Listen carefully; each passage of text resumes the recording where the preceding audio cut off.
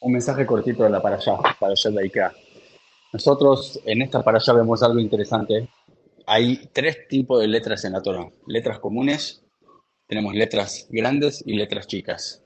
Letras grandes, por ejemplo, tenemos una nun grande en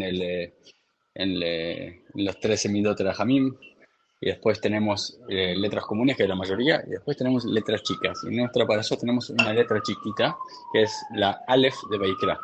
Ahora, hay una historia interesante sobre la letra chica de Vaikra, que es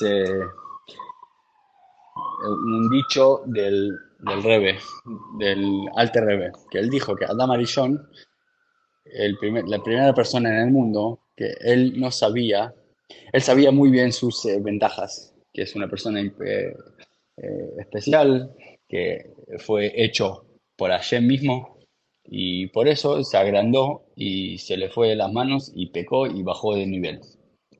En cambio, Moshe Rabbeinu, que sabía todas sus ventajas, sabía que es una persona muy importante.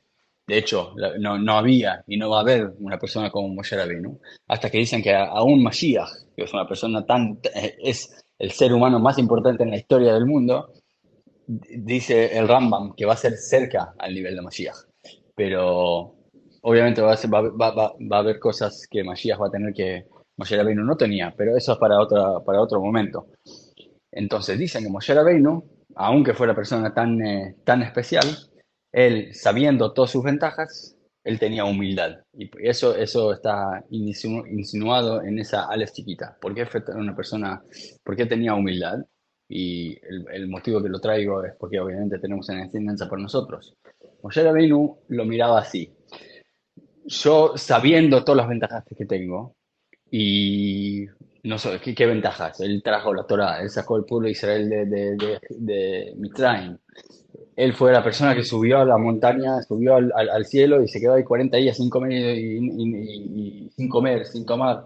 40 días, estando con Hashem y los ángeles, recibiendo la Torá, trayéndolo a los judíos. O sea, fue el líder simbólico del pueblo judío, pero sabía, o por ejemplo, por lo menos pensaba él, que todas esas fuerzas que tengo no son hechas por mí.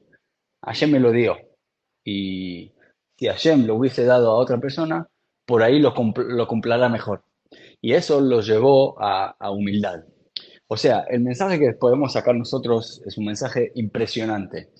Mucha gente dice que tener humildad es no pensar en mis ventajas. Yo soy uno más, soy cualquiera, no tengo nada especial mío.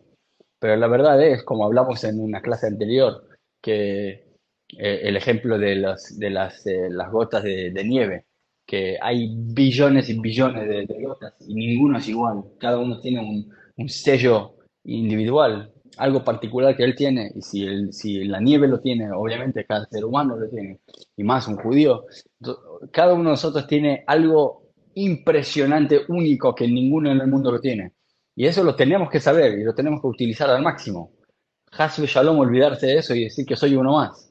Y a la vez tenemos que saber que esa ventaja, ese sello individual impresionante que tengo, no vino por mí, vino por Hashem. Y por eso mismo, eso no me va a llevar a tener ignorancia y ser un gran capo y pensar que yo soy un gran genio, me va a traer humildad. O sea, voy a maximar y voy a utilizar todas esas fuerzas y todos esos talentos que tengo, pero con humildad. Shabbat shalom.